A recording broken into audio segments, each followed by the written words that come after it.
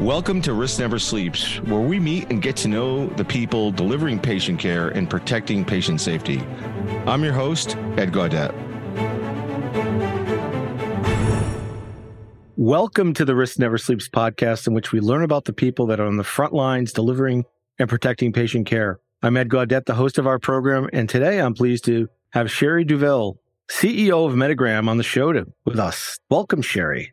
Thank you, Ed. I'm honored to be here. Oh, my pleasure. So we've got a lot to unpack. You have a stellar background, so this will be hopefully very interesting to our listeners. And of course, I'm really interested in learning more. I recently joined your advisory group. Obviously, you've been starting to work directly with your team and your mission there, which is exciting. But let's start with first, take us through Medigram and your role there in terms of the work you're obviously leading there, as well as the Taylor and Francis group and the role as a series editor for the Trustworthy Technology and Innovation Healthcare series. Well, thank you so much. The two roles go together. Mm-hmm. I'm, as you said, I'm honored to be CEO at Medigram, and thank you for your kind introduction. So we are the mobile medicine company, and our business is to drive safety, efficiency, and profitability for health systems with data and AI-informed virtual mobile clinical programs. Now, we've been very fortunate because we've had a lot of coaching from the industry, from top leaders that we both know, and they've really emphasized the criticality of cybersecurity because of the fact that it's the largest attack surface, and really wanting to see new types of companies with new DNA that are authentically looking at how they can, contribute to the constant and, evolution of that part of technical development. So I think software is very interesting to me. My background is actually a scientist. And so I look at things in very discrete sort of first principles terms. And so the idea of what medicine requires, like a medical grade software, is really what drives, because that's the only thing that stakeholders will accept and will ultimately align around. So that's a little bit about me. The transcend propaganda and misinformation and technology. What does that mean to you? I love that, by the way. Thank you so much. I think one of my formative experiences, I spent a long time working at Johnson & Johnson, a little over a decade. Company, fabulous experience, and over a dozen disease states. And part of what made it great wasn't just the, company itself and, the incredible amount of money that they invest in training. But also I made very close friends, and even married one of them amongst the physicians that I interacted with in those dozen disease states. And it's interesting how, the type of person that's attracted to medicine and as a leader, the types of sort of governance and principles that they propagate in their leadership positions are sort of tried and true and really won't change in our lifetimes. And so that's what the transcending propaganda through our book series is about. Now, Taylor and Francis I'm very honored to be series editor, and they are the number one healthcare IT publisher. They're number 3 for all of academia behind Oxford and Cambridge. And so I think the thing I learned at Johnson & Johnson is that doctors don't respond to propaganda. And so that's what makes it a really unique market. It makes it really appealing because there's kind of a logical pathway to partnering with them effectively. But a lot of organizations have trouble with it just because, propaganda is a frequent, business tactic, but it just doesn't work in medicine. Yeah, and it should have that rigor and that precision that obviously the medical profession is used to, as well as that evidence to back it up. So the true scientific method, if you will, of publishing. I love that. Exactly. Yeah, because you want them to trust it. Otherwise, right, they won't engage with it and contribute to it. And so we've been honored to have some of the best physician leaders. I'm not going to embarrass them now, but international award-winning medical educators that have, really stepped outside their comfort zone to help us, with this series, because there isn't really a home for it in academic medicine or just in general. So they extended themselves to provide leadership, to the series. I'm very honored by that. And I know all of my technical counterparts that work on the work are also honored. I should also call out IEEE is another hugely formative experience. I get to be co-chair of trust for really the industry defining standard for clinical IoT with some amazing people that I'm sure Mitch Parker. Yeah. And they together with the physician leaders provided like the core initial founding leadership of the book series. So that was just the person to orchestrate it, but they really made what it. Excellent. Excellent. How did you get into healthcare? Yeah, that's a great question. I didn't get into it. I was magnetized to healthcare, but And so what happened was that I grew up and my mom had a disability, and I spent a lot of time in and around healthcare. A lot of time sort of taking care of her. And so the work that I do is also a reflection of the challenges that have stood the test of time that I think really can be solved. I think we really are at an inflection point in terms of talent, technology, and just awareness of systems engineering to really be able to make dramatic transformations. And so I'm excited about that. But yeah, I grew up, this whole uncoordinated care challenge is something I'm sure a lot of people can relate to. Yeah. So I'm also lucky I think I mentioned that I did marry a physician who's also chief medical officer, not a regular doctor. He has a lot of experience with clinical transformation programs as health system chief medical officer a few times. And we also have a nursing executive who has 200 project experiences, Jeff, in 40 health systems. I think that it's the right time to think about how do we leverage technology to really transform the health system. It does feel like we are at that inflection point. And I was reading on your LinkedIn page a recent post about the ghost and why people ghost or flake out. I love that. Let's maybe unpack that a little bit. What were you going for there? Thank you. Well, I'm a person that I think you can't solve a problem unless you diagnose a problem. In addition to all the hard sciences that I've studied, we use science for everything. We even use science in our marriage. I won't get into that here, but when I am blessed with a credible organizational psychologist, one of the top ones of our time. And so what we work on together is really how do you operate, because cybersecurity, as you know, is more of a general management job than it is a technical job. The technical details are very important. Would you agree with that? Oh, no, absolutely. It's the business of cybersecurity is business. Yeah, exactly. And so I think oversimplified, it's really collaboration between different functions that makes it hard. It makes it really rewarding and stimulating and interesting, but that's what makes it really hard. The ghosting thing is because I believe that, we even in our lifetimes, there have been decades where people could be successful doing simple things. I just don't think that exists anymore. I mean, there's maybe some certain simple things where people have success. I don't want to name things because I think everything, has gotten exponentially more complicated.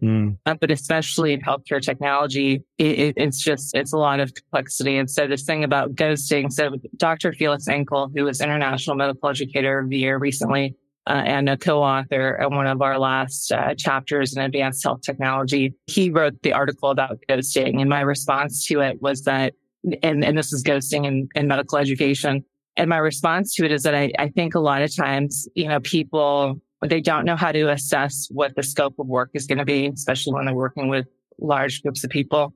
And as a consequence, they just end up, not wanting to get into a conflict. So they just ghost. That was basically the gist of the post. There's a lot of courage that's required to transform something.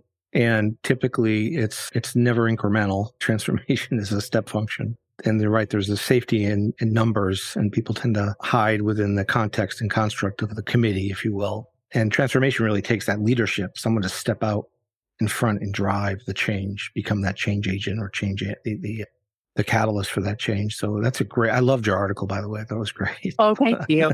I appreciate that. No, we don't talk enough about it, I think. And I think if we talk more about it, we might be able to do more of it. Yeah, in terms of having courage to transform things. Exactly. Yeah.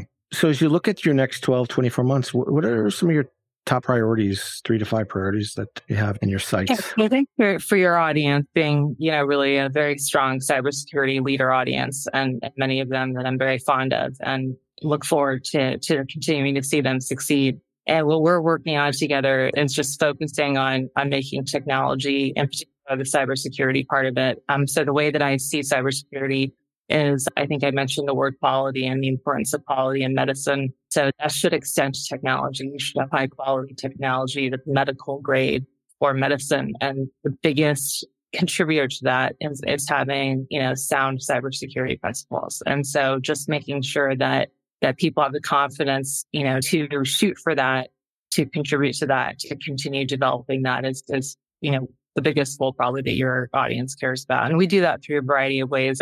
Co-chair by IEEE, the publications are to help CISOs and CIOs with their, cognitive clarity so that they can go after things, with confidence. And then, other modalities like the continuing medical education. We co-chair a first of its kind multidisciplinary technical CME program that is accredited for medical standards. So just pushing my friends, into thinking about and behaving within a range of standards that works for medicine is what I'm aggressively doing this year, in case you're wondering. Excellent. Excellent. And I noticed the 2 books behind you. Can you tell our listeners a little bit about those books? Oh, thank you so much. So we have built a consortium, most of whom 100 of the top people in the field, across IT, cybersecurity, medicine, informatics, regulatory law. And like I said, we had IEEE and physician leaders really be the heart, the foundational, founding team for mobile medicine. So mobile medicine launched #1 in medical technology and medical informatics, long-term bestseller. And what it does is just help the CXO or the investor sort of quickly understand what needs to be in place for success for basically mobility, but really it applies to sort of all advanced technologies in medicine. So it walks them through different elements of change management, project planning, team building, culture, because I think what a lot of people don't understand, I'm grateful to have learned that culture is the foundational aspect. Culture and values is the foundational aspect of high quality technology. It's not the technical elements. So that's mobile medicine. And then advanced health technology is a different book. It's sort of not an evolution because it's not the same. It's very different content. But what we did was that we radically expanded the technical team. And so mobile medicine is foundationally core IEEE for the technical side, and then a lot of regulatory law. Alicia Savage and Peter McLaughlin were the legal leads on that. And physician leads, made up the core leadership team together with William Harding, who's the CTO of the book series.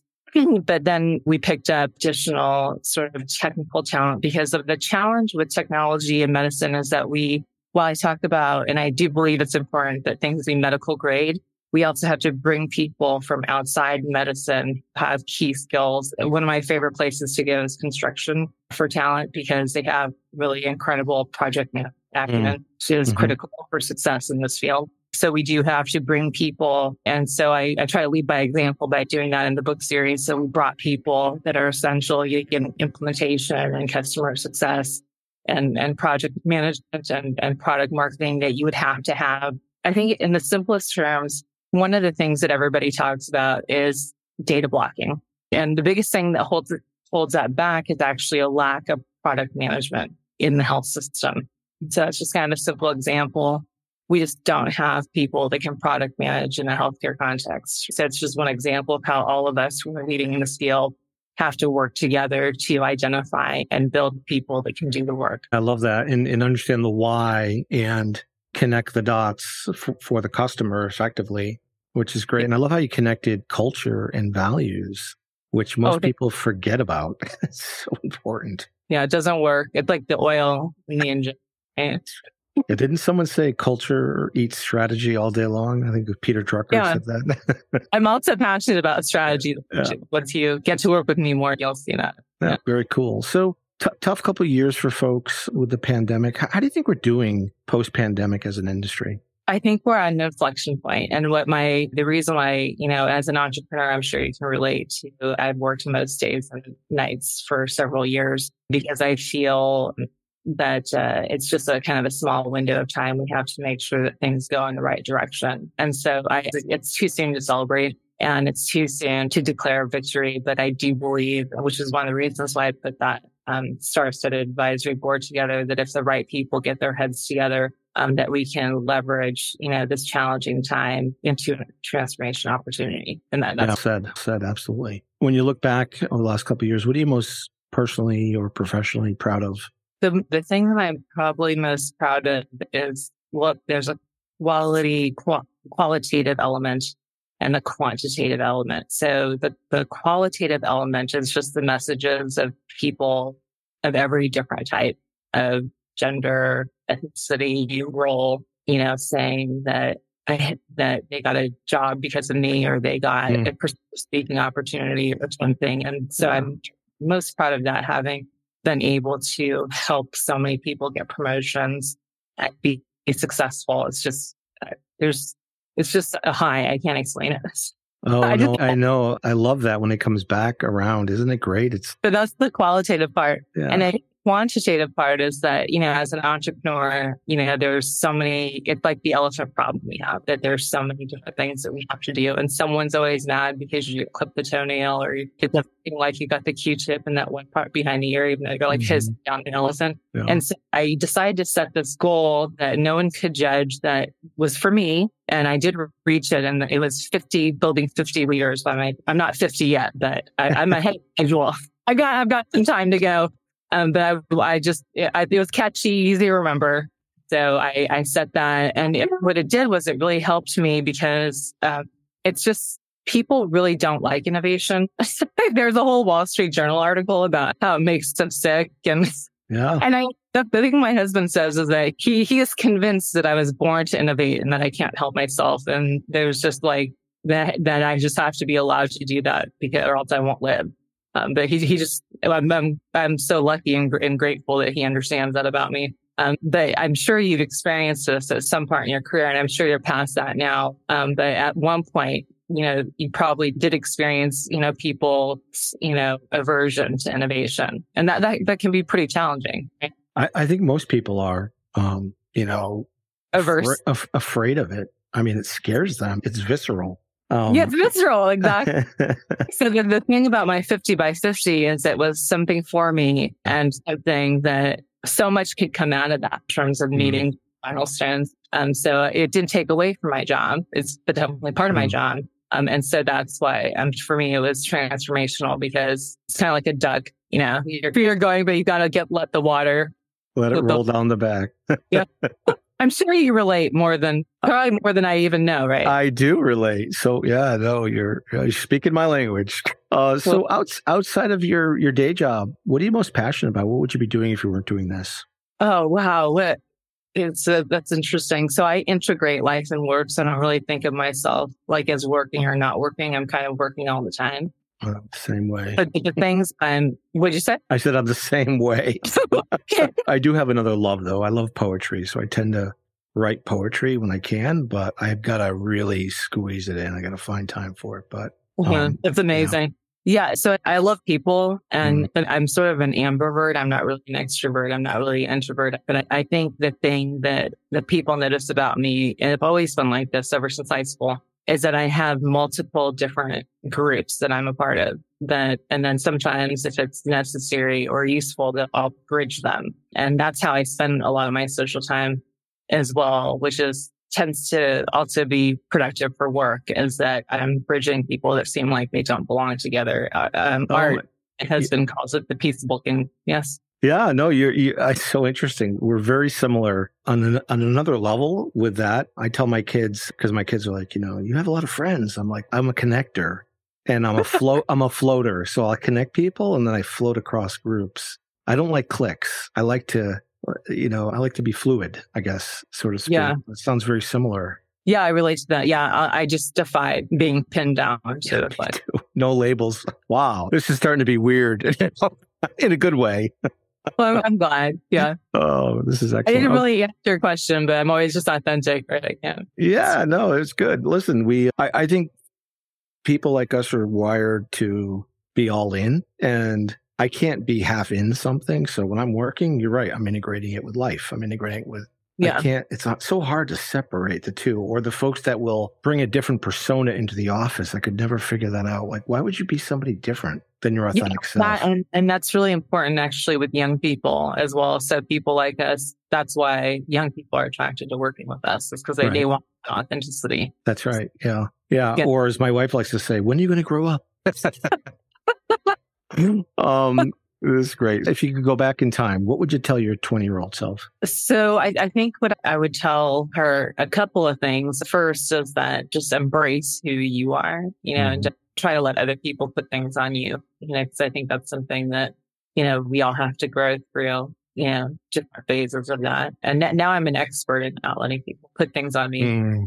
But, would have been, handy if it could have happened sooner.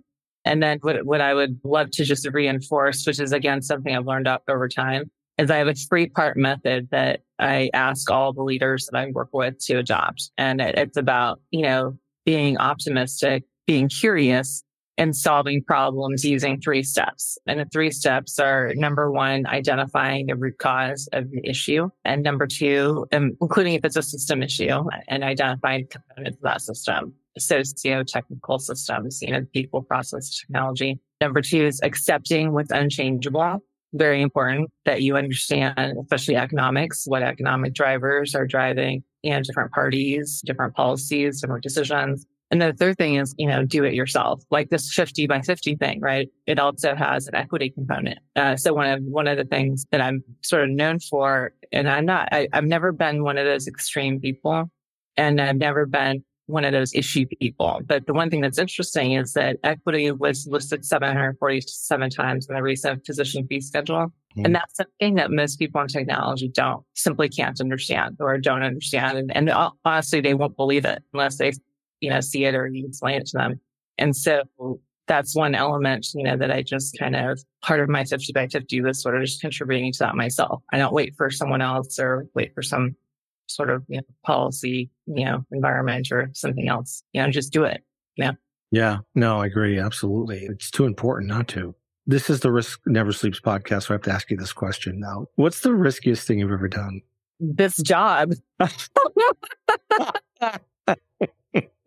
Amen. The reason why I decided to do this was that I actually tried to get other companies and other people to take a look at the opportunity and to sort of tackle the opportunity. But so I have met my mentor, who's been the board chair for a long time, Wim Rolance, one of the most brilliant people in the world, has launched multiple, billion-dollar businesses and bet his career on an employee standard, in a different context at a different time. But he and I both, looked at the market, and for various reasons, it goes back to propaganda too about why companies or industries don't tackle problems, because it doesn't fit into the dominant narrative. Like right now, we have a dominant narrative around LLMs. There's been a long-term dominant narrative around, web apps, even though they don't work in hospitals. We just said I just had to do this because the leading cause of preventable death is still a delay in information. And remember, I'm married to the problem, so I had to live with it and have to watch him struggling all the time because of things. Too many clicks. Well, and it doesn't work most of the time. Because most companies that have a heritage of being on the desktop, to them, the mobile part is an afterthought, where we're really, from the CIO perspective and the physician's perspective, from a usability standpoint, that mobile application has to be purpose built, which is what we focus on at Medigram. Okay? It can't just be like an afterthought add-on of the desktop thing. I'm so glad you brought that up. Especially in healthcare, it has to be purpose built. If it's not, it doesn't work. And most entrepreneurs that are trying to provide a solution to healthcare, they don't get that. They can apply something. We did it in finance. I can do it here. And that's not that way at all. You wish them well, but yeah. Pray for them. You pray for them. Exactly. The hardest lesson in your career? That's a good question. I think because I was trained in the scientific method, as a STEM person, and I also do work really hard to see things as a business person. And so it's like literally taking off different hats because had the scientific, paradigm that has gotten access that I do have to this market, right? If I didn't have that, I wouldn't have access and I wouldn't have partnership, right? But then there's business part. And business is very, non-scientific. And, I think the challenge that I'm always challenging myself is, how to, when's the right time for me to become a Forbes contributor? Because in medicine, Forbes is not really respected as a legitimate journal, that would give me credibility in an academic medical environment. Yeah. Do you think, whereas Taylor Francis is very helpful in an academic medical environment? I think, the biggest, sort of challenge has to do with finding the balance that works for such misaligned, diverse range of stakeholders. Yeah, excellent. Any last advice to folks that are thinking about getting into the cyber profession or in healthcare? So, people looking to excel is probably where I can provide, the best advice in terms of people who are in cybersecurity and healthcare. And just being true to yourself and looking for your tribe. And it's not necessarily being exclusionary, being tribal, but making sure that you have the core people that have your back, that you have their back and that you're growing and learning together. And going back to the thing I would have told my 25-year-old self, like putting together a practice around excellence, for your core group, and how do you identify the root cause of the issues that you're facing and making explicit that you're accepting the unchangeable, and then making a decision to do things yourself because you only live one time, right? So I repeat those 3 steps again because you can do it in a few days. It's not some sort of overwhelming thing. You just need to start picking up the phone and calling, the smartest, most powerful people, and asking them how you can improve or what you need to know that seems like you don't know. And you just need to develop practices with people that you trust and respect so that you can grow together. That's what my advice would be. That's excellent. That's a great way to end the program. Thank you, Sherri. This is Ed Gaudette from the Risk Never Sleeps podcast. We've been speaking with Sherri Douville, the Medigram CEO. If you are on the front lines protecting patient safety, remember to stay vigilant because risk never sleeps. Thanks for listening to Risk Never Sleeps. For the show notes, resources, and more information and how to transform the protection of patient safety, visit us at Sensinet.com. That's CENSINET.com. I'm your host, Ed Gaudette, and until next time, stay vigilant because risk never sleeps.